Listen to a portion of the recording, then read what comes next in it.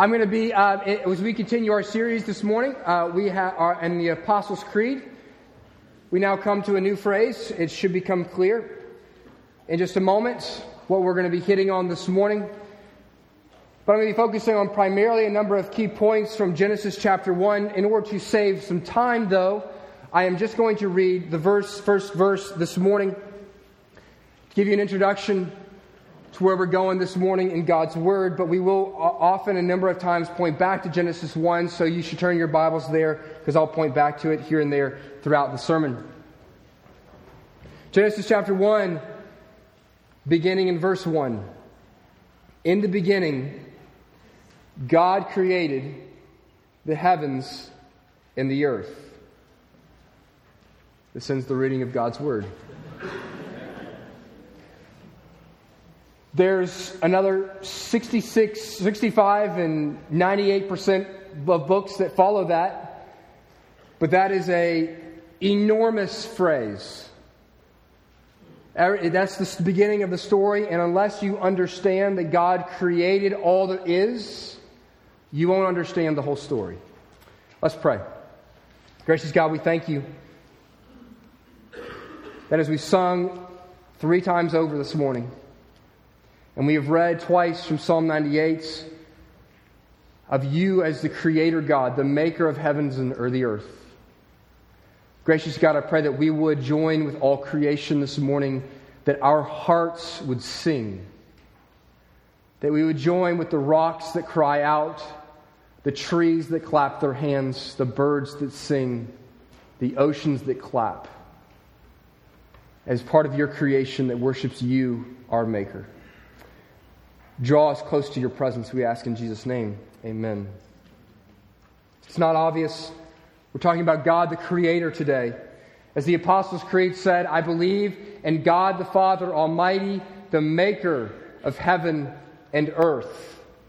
The doctrine of creation is an important one because you cannot understand the rest of the story unless you understand that God was there at the beginning, before anything else, and He created all that is. Let me talk to you just really briefly. We're going to come out of the gates a little slowly here, but just a few nuts and bolts to deal with in regards to the doctrine of creation that I want to get out of the way. Then we can move on to some things that I think are a little bit more paramount for what I want us to look at this morning. But let me talk to you about some of these nuts and bolts, a little about the how and the what of creation this morning. Let me give you this phrase. Now follow this. This is kind of heavy doctrine of creation phrase. Each phrase is important. And here's what the doctrine of creation is that I want to hit on for just a moment. In the beginning, by the power of His Word, God created the heavens and the earth by Himself. And in so doing, He brought into existence all things. There was nothing that had existence prior to God's creative Word. And the apex of God's creative work was man and women who were made in God's image. And God did all of this in the space of 6 days. That is a full statement. I'm going to run through that really quickly. 4 things I want to point out real quick on the doctrine of creation that I just stated there in that phrase. First and foremost is this, is that God created by the power of His Word. He said, let there be light, and there was light. John 1:1 talks about this, doesn't it? At the beginning, near the beginning of the Gospels, in the beginning was the Word, and the Word was with God, and the Word was God. Everything came from the Word. He spoke everything into existence. So all things in heaven and in earth, by the way, the phrase heaven and the earth in the Scriptures is simply a phrase that means everything. Everything, everything, everything is what the maker of heaven and earth means. And He was all created by the singular power of God's words. Second, what we see there is that God created everything that exists. There was nothing that was in existence along with God, but He created all that is. That means all the angels in heaven, all the earth below, everything was created by Him. The theological word here that's very important to know is that God created ex nihilo is the Latin phrase. Ex nihilo, without anything. There was nothing else. Therefore, there was no tiny atom that was simply floating out in the nothingness that suddenly exploded and brought everything else into existence. Now, it's possible, depending on how you interpret Scripture, that there was a God who created a little tiny atom that then exploded, But it was all sovereignly ordained by His hand. Do you get that? Nothing that came that is in existence, that has ever been in existence, was along with God.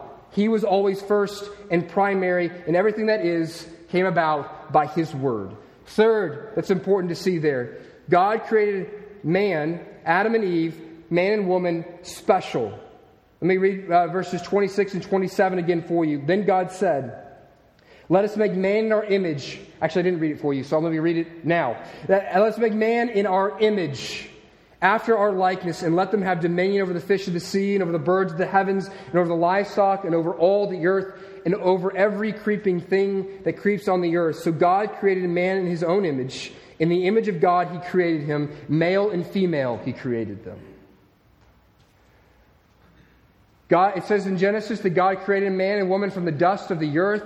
There is all of creation which gives glory to God and which God calls good. But there is something special about man and woman. We are made in God's image.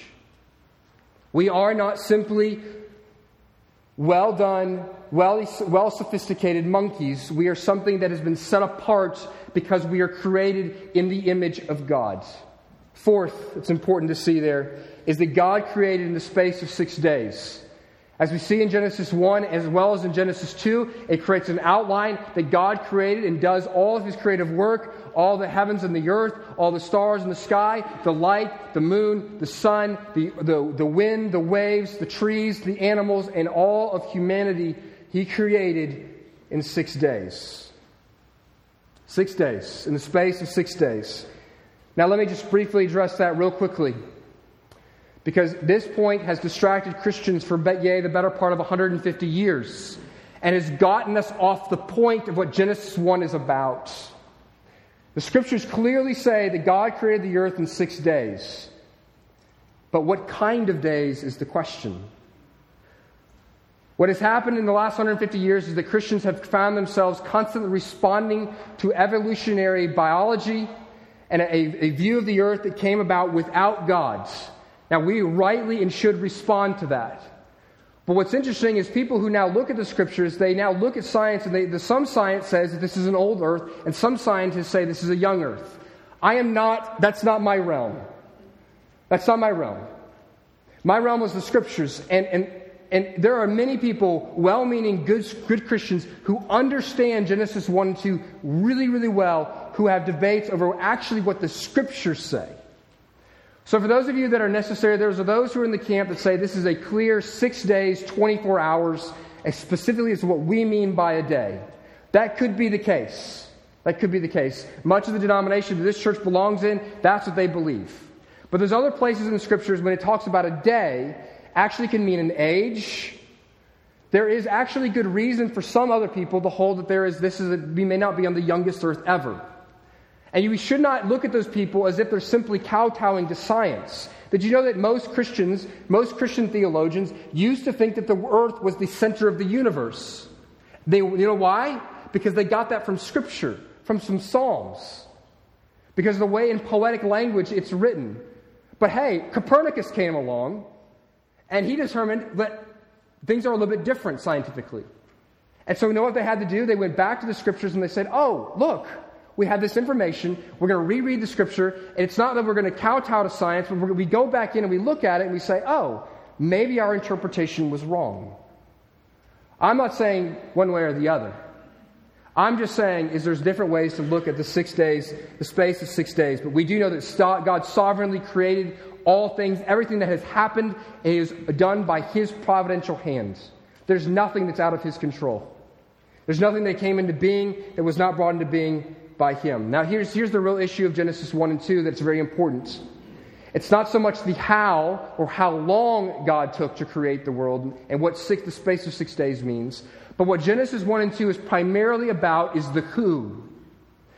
Remember in my series on Abraham, and I was talking about Genesis and Exodus, in particular Genesis, and Genesis is written by Moses to first generation Israel as they're leaving slavery in Egypt. Now, what kind of country was Egypt?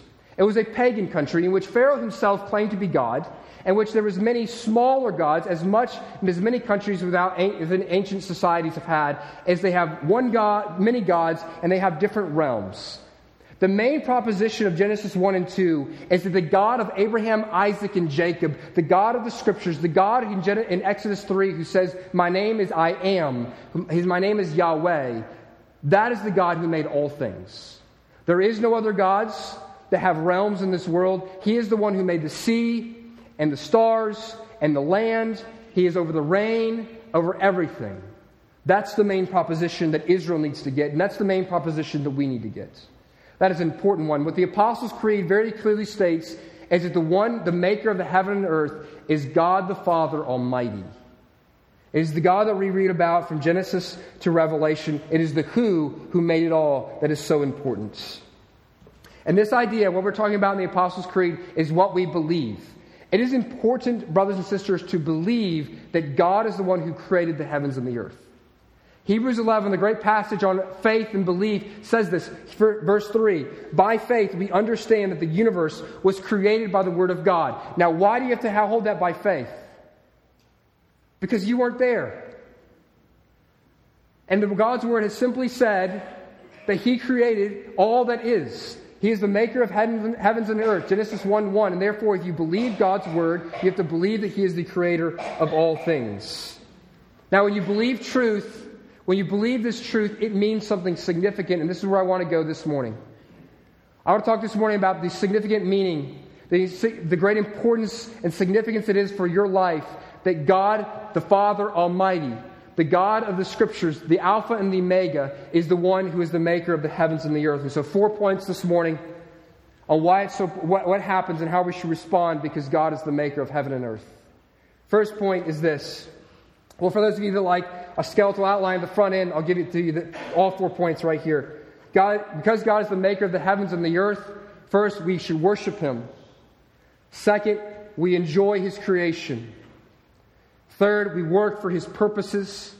And fourth, we can have hope. Begin with number 1, because God is the maker of the heavens and the earth, we worship Him. I don't know that there's anything more clear in all of the Scriptures than that because God is the creator, He deserves our worship. In fact, there is almost nothing more natural than to respond to the idea that God is the maker of all that is. When you look at the flowers, when you look at microbiology, when you look at other human beings, when you stand before the Grand Canyon or before the oceans, then for you to say, the creator of this is awesome. And that is the response of all of the Scriptures. Everywhere you look, you can't hardly go a few pages in the Scriptures without some aspect saying, Almighty, how incredible, how awesome is our Maker and our Creator. We talked about it this morning. Psalm 98 does it. Psalm 8 does it. Psalm 33 does it. Nehemiah 9 does it. All over the place, it is assumed that God's creatures are worshiping the Him. And not only is it assumed in that inherently creation and God's creatures are doing this, it is also commanded that we as His creatures worship Him as the Creator. Psalm 95 verses 5 and 6 says this, "Oh come, let us worship and bow down." That's a command. "Let us kneel before the Lord our Maker." Psalm 148, 1 through 5 says, praise the Lord from the heavens, praise Him in the heights, praise Him all His angels, praise Him all His hosts, praise Him sun, moon, praise Him all you shining stars, praise Him you highest heavens and you waters above the heavens. Let them praise the name of the Lord, for He commanded and they were created. We sang that this morning, all creatures of our God and King. That's essentially Psalm 148. This isn't simply true for the Psalms and for the Old Testament. We see this in the New Testament as well. Paul, as a main part of his evangelistic message when he goes into Gentile pagan nations, as he says, God of Israel, the God of the Old Testament, and Jesus is the revelation of this God. He is the maker of the heavens and the earth. He does this in Acts 14 and in Acts 17 when he talks to the Athenians at Mars Hill.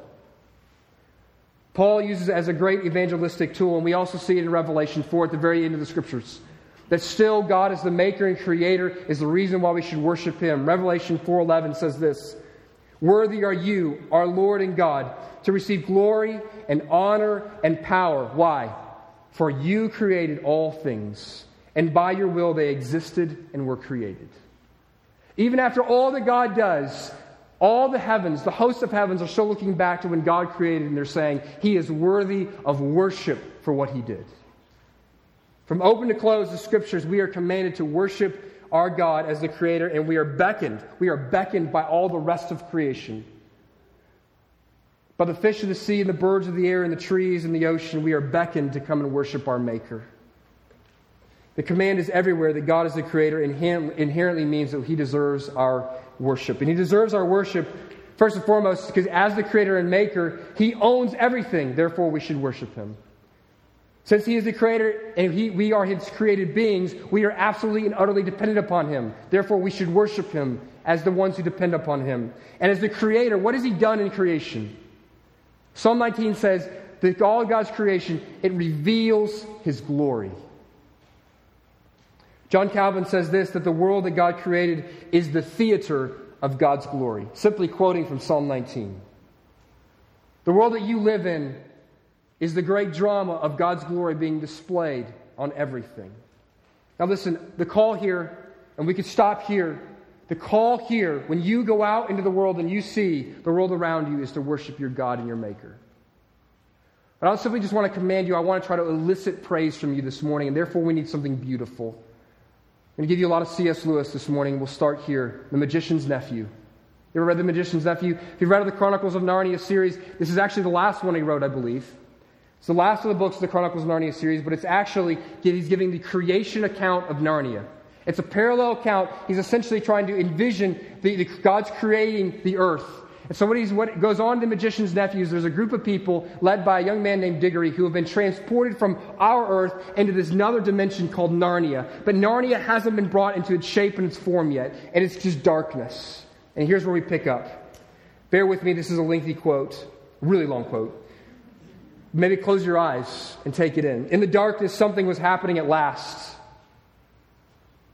A voice had begun to sing. It was very far away, and they found it hard to decide from what direction it was coming. Sometimes it seemed to come from all directions at once. Sometimes they thought it was coming out of the earth beneath them. Its lower notes were deep enough to be the voice of the earth herself. There were no words, though. There was hardly even a tune, but it was, beyond comparison, the most beautiful noise they had ever heard. It was so beautiful they could hardly hear it. Then two wonders happened at the same moment. One was that the voice was suddenly joined by other voices, more voices than you can possibly count. They were in harmony with it, but far higher up the scale, cold, tingling, and silvery voices.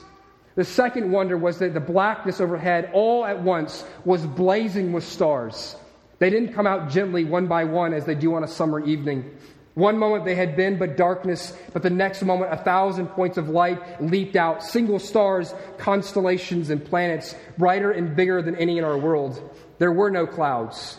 The new stars and the new voices began at exactly the same time, and if you had seen it and heard it as they did, you would have felt quite certain that it was the stars themselves who were singing, and that it was the first voice, the deep one, which made them appear and made them sing. The voice on the earth was now louder and more triumphant, but the voices in the sky, after singing loudly with it for a time, began to get fainter. And now something else was happening. Far away and down near the horizon, the sky began to turn gray. A light wind, very fresh, began to stir. The sky in that one place grew slowly and steadily paler. You could see shapes of hills standing up against it. All the time the voice went on singing. The eastern sky changed from white to pink and from pink to gold. The voice rose and rose till all the air was shaking with it. And just as it swelled to the mightiest and most glorious sound it had yet produced, the sun arose. They had never seen such a sun. You can imagine that the sun laughed for joy as it came up. And as its beam shot across the land, these travelers could see for the first time what sort of place they were in. It was a valley through which a broad, swift river wound its way, flowing eastward towards the sun. Southward there were mountains, northward there were lower hills, but it was a valley of mere earth, rock and water. There was not tree, not bush, not a blade of grass to be seen. The earth was of many colors. They were fresh, hot, and vivid. They made you feel excited until you saw the singer himself. And then you forgot everything else. It was a lion, huge, shaggy, and bright. It stood facing the risen sun. Its mouth was open in song. The lion was pacing to and fro about that empty land and singing his new song. It was softer and more lilting than the song by which he had called up the stars and the sun, a gentle, rippling music. And as he walked and sang, the valley grew green with grass. It spread out from the lion like a pool. It ran up the sides of the little hills like a wave. In a few minutes, it was creeping up the lower slopes of the distant mountains, making that young world every moment softer. The light wind could now be heard ruffling the grass. The other animals did not appear to be afraid, though. All the animals that this lion had created, indeed at that very moment, they heard the sound of hooves from behind, and now for the first time the lion was quite silent. He was going to and fro from the animals, and the beasts were now utterly silent, all their eyes fixed intently upon this lion. The lion, whose eyes never blinked, stared at the animals as hard as if he was going to burn them up with his mere stare. And the lion opened his mouth, but no sound came from it. He was breathing out a long, warm breath. It seemed to sway all the beasts as the winds sway a line of trees. Far overhead, from behind the veil of blue sky, which hid them, the stars sang again, a pure, cold, difficult music. Then there came a swift flash like fire, but it burned nobody, either from the sky or from the lion himself, and every drop of blood tingled in the children's bodies, and the deepest, wildest voice they had ever heard was saying, Narnia, Narnia, awake. Love, think, speak, be walking trees, be talking beasts, be divine waters. End quote. The Bible says that the memory of that perfect world that is described there in Narnia is imprinted on our hearts. And we cannot escape the imprinting of hearing the song. C.S. Lewis once again said this. He said, remote music that we are born remembering is always singing on our hearts. Does that story make you want to worship? Are you worshiping your Maker and your Creator? What is your reaction when you stand before the Grand Canyon or before the oceans?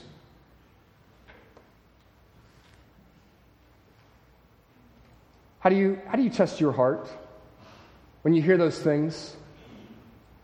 When you read Genesis 1, when you read the accounts of the Psalms that talk about how great and majestic the Creator God is? Here's a test for your heart. If you step out and you're in some place gloriously beautiful, incomprehensibly beautiful, what does your heart do? See, in my college experience, I remember there was a time and a season in my life where I was just on fire for the Lord, and my heart was worshiping. I remember taking long walks on the beach by myself. Long walks on the beach by myself at night where the soft glow of the moon washed over the beaches and over the ocean. I remember walking across the intercoastal water, along the intercoastal waterway, and every time I was in those places, I had to worship. I had to pray. I had to sing praises to my God. But then there was a season in my life when I was not walking with the Lord so closely. And I remember going out to the Grand Canyon, and I stood at the edge of the Grand Canyon, I looked out, and I was frustrated, and I was angry, because I knew I reached a point I could not understand the greatness of my God, but I was not led to worship. I knew there was something wrong with my heart. And so, let me ask you this. After your awesome lunch with your mom today, maybe you get back on the back porch and you look out over your garden and over your house, or you go someplace beautiful, or you go to the Greenway. When you go outside, will you walk through this test? Does my heart want to sing when I see God's creation? Or do I just feel dead inside? If you feel dead, if that's the experience you have internally, would you ask Him to make you want to sing, to make you want to worship? In point 1, because He is the Creator, the Maker of heaven and earth, we worship Him. Second, because God is the Maker of heaven and earth, we enjoy His creation. Theologically, there is something really, really important to see about you and about all creation that's stated, and it's stated over and over and over again in Genesis 1, and that is that God's creation is good. Every day, at the end of every day, each of the first 6 days of creation in Genesis 1, God gets to the end of it, and He says it is good. And then when He makes Adam and Eve, makes man and woman, He says that not just that it is good, He says it is very good. For some of you that might need the Redneck Theological Handbook as to what's being communicated here, this is what's being said. God don't make no junk. When God makes something, it is beautiful and it is good. What we see in the Psalms and what we see throughout all of Scripture, that even in its broken state, Even in its broken state, it says in the Psalms that all creation is still worshiping the Lord in His beauty and gloriousness. Even in its broken state. Can you imagine what it was like in its perfected state? Or its pre-fall state? God is the creator of the material world, and He loves the material world. And the material world worships Him. This physical world. We're not just trying to escape this place. Now, this is a point that is radically different than almost every other religion that is out there in the world. Here, Eastern religions primarily, what they view the world as is they don't view it as real. It's an illusion. And then when we die, we simply drop into the ethereal big ocean of godness. The world that we live in isn't even real in their worldview. The other, though, in the Western view, beginning with the Greco-Roman world, it viewed the physical world as bad. Their perspective was there was a dualism, is that our souls are good and our physical bodies and the world around us is bad. Now, what this led to in early Christian theology is there began to be cults and sects, primarily known as Gnosticism, in which they had this perspective, that we need to care for our bodies, and it went two different ways. And they would say, because the physical world is bad, we should not take part of marital physical union. We should not take part in good food and good drink. We do just enough to keep us alive physically, and that is it. We're waiting for our spirits to be removed from these nasty physical bodies. That's one perspective. It was called asceticism. They'd live in caves, and they would beat their bodies. But the other direction some people that were Gnostics went, it was they would say, well, if all that matters is my soul, then I can do whatever I want with my body. It doesn't matter. And so they would engage themselves in gross sexual sin and gross sort of debauchery. Because to them it didn't matter what you do with the physical. It was all just going to go away anyways. And all that mattered is that internally with your soul you worship God. It's neither way in the Scriptures. What we see is that God loves the material world. He created the material world good. And what we see is throughout, not only does He say it's good, but what happens? God enters into the material world, doesn't He? Jesus didn't fake taking on a body. He actually took on a physical body. Even a broken one that can die. That's the body He took on. During Jesus' earthly ministry, that He just walked by those who were dying and those who were hurting. No, He healed physical bodies. He put food in physical stomachs. He actually cares about the material world. When He looked upon the brokenness around Him, He wept because it matters to Him. Jesus' earthly ministry in His post-resurrection state, does He come back simply as a ghost? He can go through walls, yes, but that's not because He's not physical. What we see is that He's very physical. He has wounds in which the disciples can stick their fingers into the wounds from the cross. But what we see is He is not less physical, He is more physical. He's so physical that a wall looks like nothing compared to how glorious He is. When we go to heaven, do you know that when we go to heaven, the first thing that will happen when we go to heaven is God's going to reunite your body and your soul. You know what the second thing we're going to do? We're going to sit down for a meal. A physical meal with real wine and real food. It's going to be glorious food, and we're going to be in glorious bodies. But God cares about the material. And so we should enjoy it. Heresies such as Gnosticism and their negative view of the world is consciously, though, and aggressively destroyed in the early Christian creeds. The Apostles' Creed, we'll just take the one that we've been walking through. The Apostles' Creed, for instance, goes out of its way to proclaim the theological value of the material physical world. First, it says, like we see today, is God made the world. Second, Jesus was born from a woman with a physical body. Second, He has a physical resurrection. And then fourth, it talks about the resurrection from the dead that you and I will have. They're directly contradicting these views that says the body, the earth, these things are to be just pushed aside. They're not very important. The call for us is to enjoy creation. Did you know that the first imperative that's in Genesis 1 is behold? Look upon the beauty of what God has done. Take it in and enjoy it. This is the call for you as Christians. In a sense, we should be the most materialistic people in the world. In the best sense of that word. We should appreciate the material, physical world more than anybody else. Now, there's two flaws, though, that comes to enjoying God's created world. Two flaws. Two different flaws that divert in two different directions. First is the pagan or secular or non-religious approach to the creation. And that is to value and to enjoy the creation over the Creator. To value creation and end there.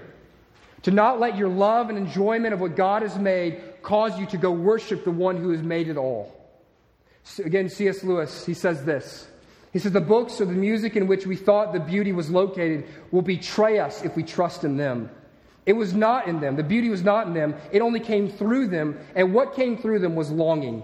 If they are mistaken for the thing itself, though, the things that our hearts really long for, then they turn into dumb idols, breaking the hearts of their worshipers. For they are not the thing itself that we long for. They are only the scent of a flower we have not found, the echo of a tune that we have not heard, and the news from a country that we have not yet visited. What Lewis is saying there is if all you want to do is appreciate this physical world and enjoy it, and don't through that enjoy the beauty of your Creator, you're stopping short and it's going to kill you.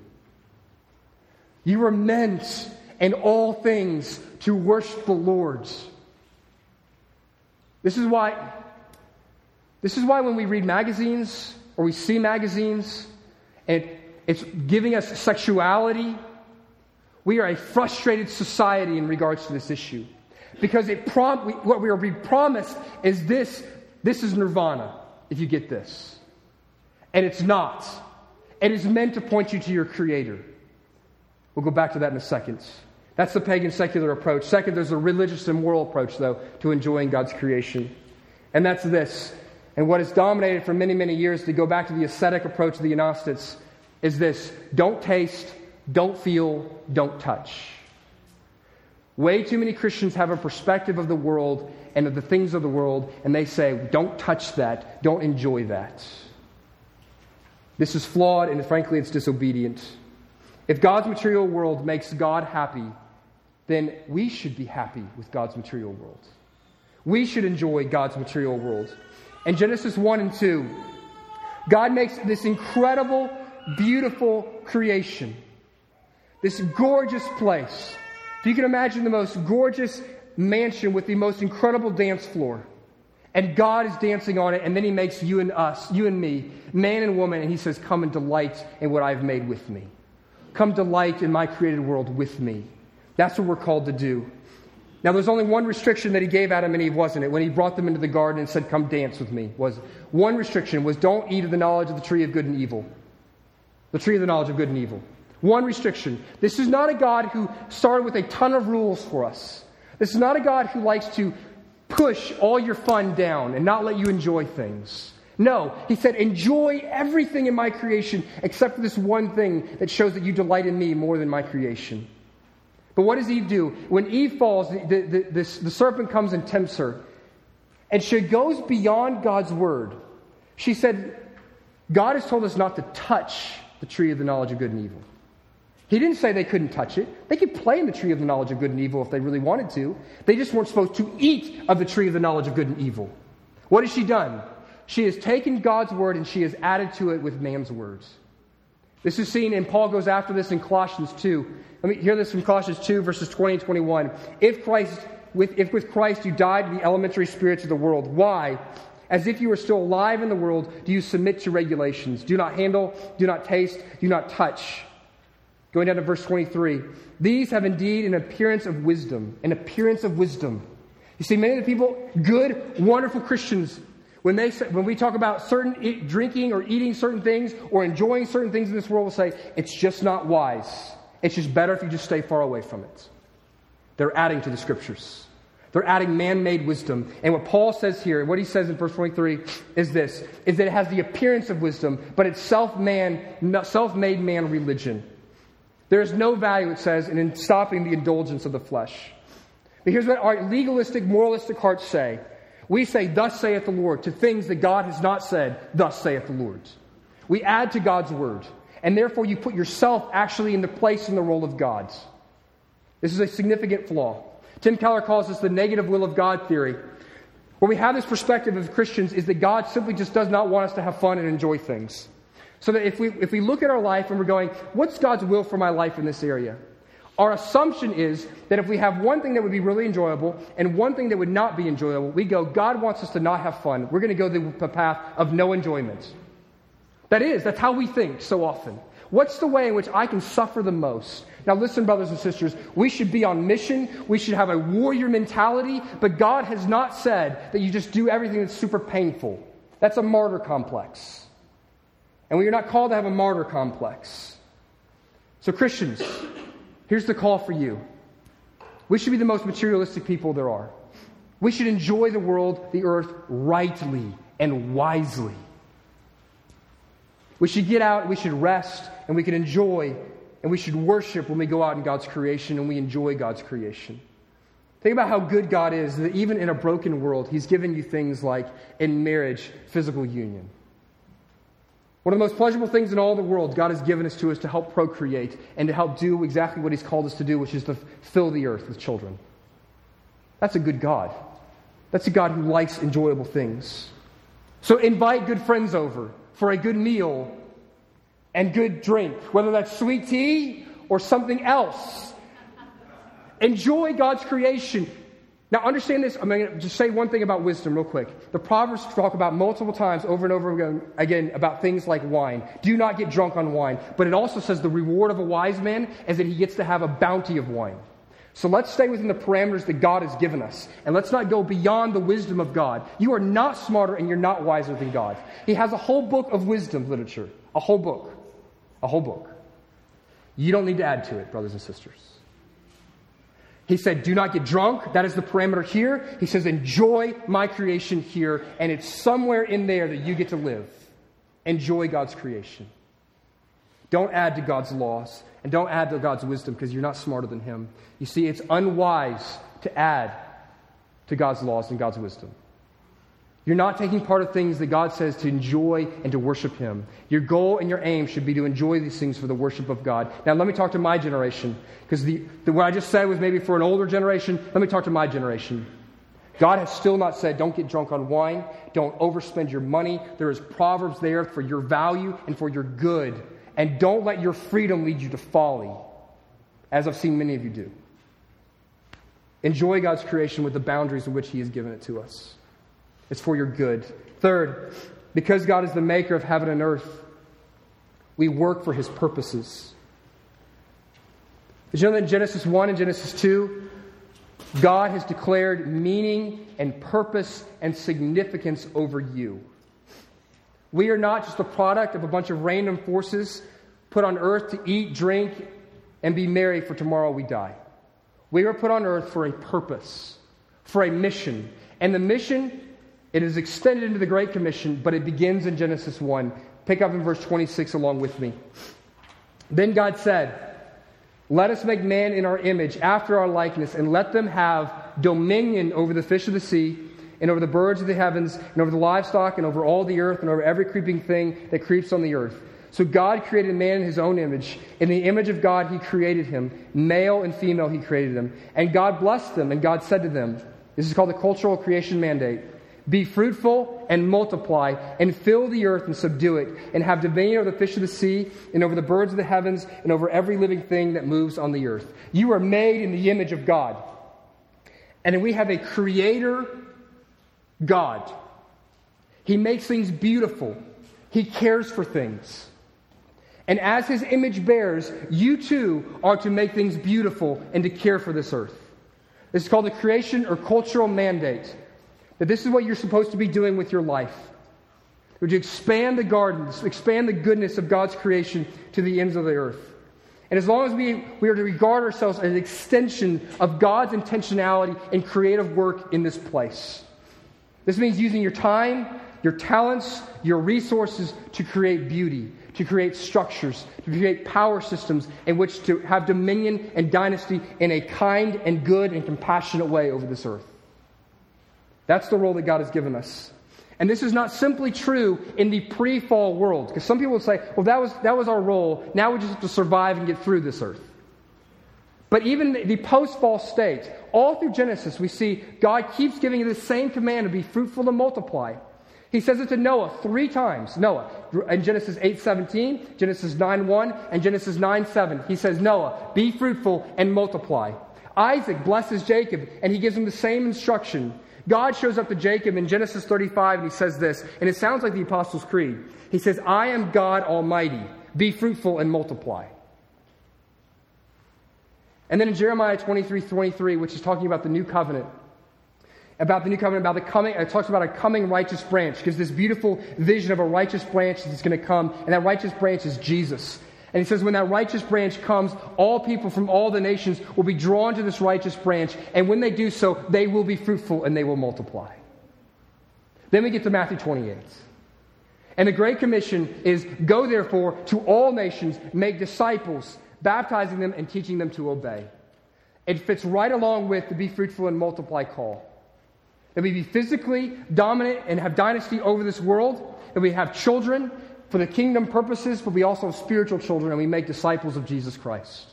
This is the call throughout the Scriptures. And so now what are we doing?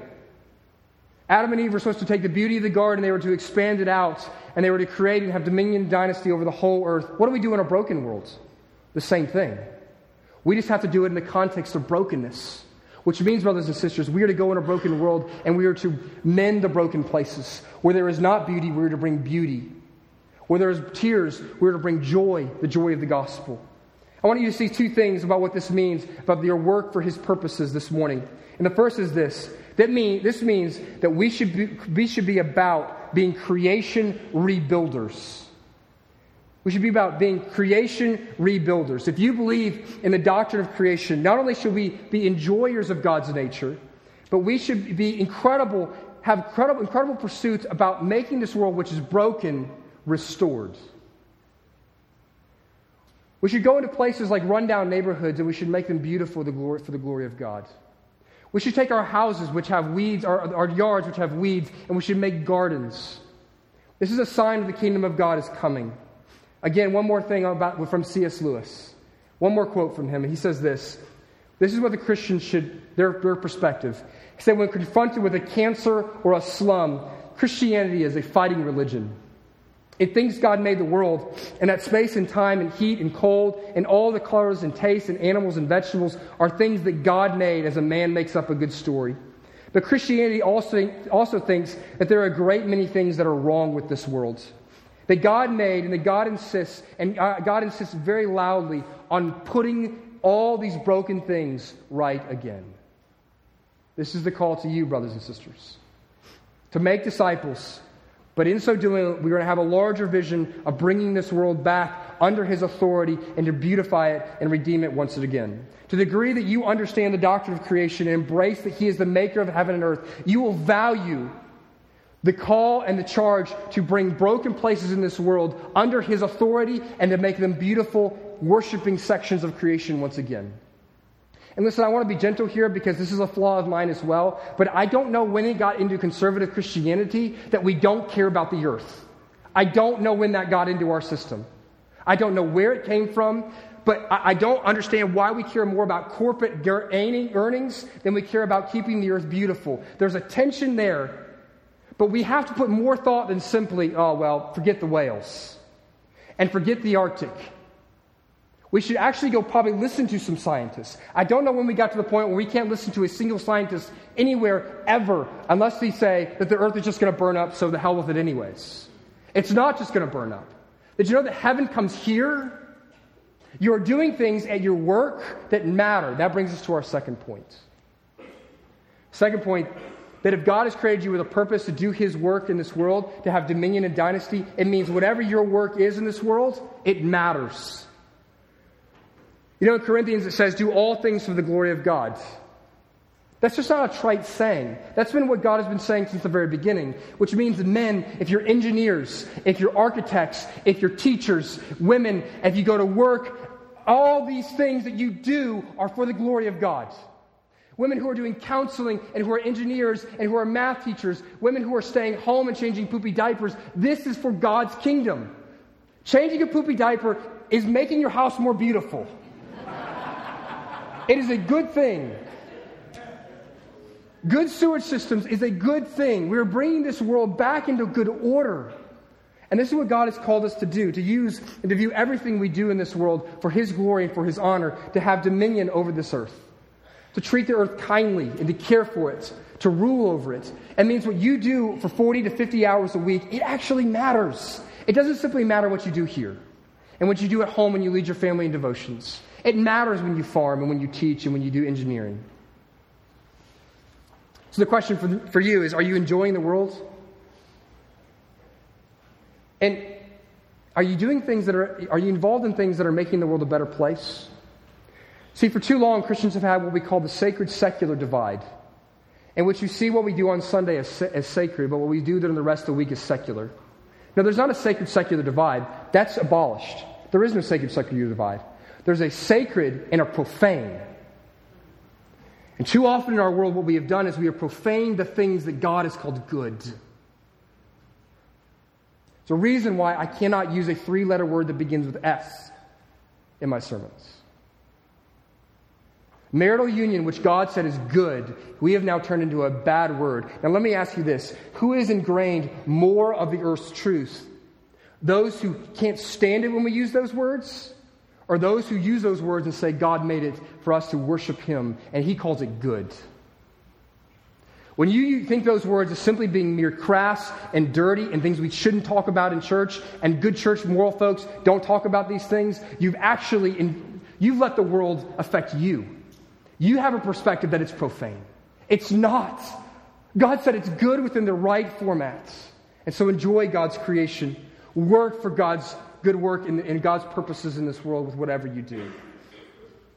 Well, we see that we're supposed to worship Him, we're supposed to enjoy, and we're supposed to work for God's purposes. But that's all what's told us in Genesis 1 and Genesis 2. But Genesis 3 comes along, doesn't it? It says we now live in a broken world, where in Romans 1 it says instead of worshiping God, we now worship His creation. That instead of enjoying God, we enjoy all the other things in this world above Him. The fall also says that instead of working for His purposes and for His glory on this earth, we now do everything for us. We parent, we do marriage, we do work, all for the glory of ourselves. This is the fall. But does God leave His broken world to itself? Does He say, forget it? No. God comes and engages with this world. How do we know? God loves the material world and He comes to save the material world. And we know that because God sent His Son into the material world, Jesus Christ. And what has He done? We can have hope, brothers and sisters, that because God is the maker of the heavens and earth, and that we can have hope because that means He owns it all. And that means He cares about the world. And so He sent His Son to enter into this world, to take on physical flesh, to enter into the unraveling and the brokenness of this world so that He might redeem it. John 3:16, which everybody in this world probably knows because of baseball games. God so loved the world that He gave His only Son. That word world in John 3:16 is the word cosmos. Cosmos is referring to the physical world. God came to save the worlds. That's what the Greek word is communicating there. You see, you'll never work for the good of this world. You'll never enjoy the world rightly in the bounds of wisdom as God has given it to us. And you'll never worship your Creator as you ought until you see how much God loves you and loves you as His creation and loves the world that He has made. That He was willing to come to the cross and be unraveled physically just as this world is being unraveled. So that then He can be resurrected from the dead and do what? Make a new creation. 2 Corinthians 5 says we are God's new creation, created in Him for good works. That is a beautiful truth.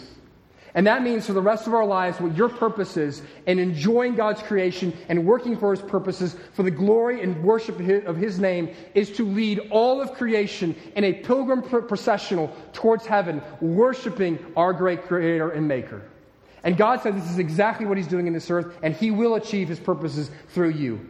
Revelation 21, at the very end of all things, what does it say? 21 verse 5. And He who is seated on the throne said, behold, I am making all things new. There will be no more crying or tears or brokenness or pain. That is the mission that God has us on. We are new creations in Christ Jesus. And our call now is to enter into a broken world that is groaning, as God says in Romans 8, with the mission of bringing it back under submission to God's rule, and to lead all creation in the worship of our Maker. This is your call and your mission, brothers and sisters. Let's enter into it, and let's pray for God to help us. Gracious God, we thank You that You don't make junk, that You've made people in Your image, that You value the earth. And gracious God, we thank You so much that as we look around our world and we see the brokenness and we see the pain and we see the brokenness in our own bodies, and we can see the beauty sometimes, and sometimes all we see is the brokenness. and the sin and the terror. But we thank you, God, that you entered in, that you broke in, that you took on flesh, that you became unraveled so that the world that you have made can be made new once again. We look forward to that day when you will make all things new.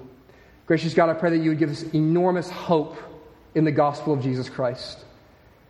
And that hope would send us out into the world, into our workplaces to do work well. That would send us to our children to make disciples. That we would see the value of what you have called us to do at every hour of every day. And Lord, I pray that in enjoying your world, we would worship you and worship you rightly and profoundly. We ask this in the name of your Son, Jesus Christ. Amen.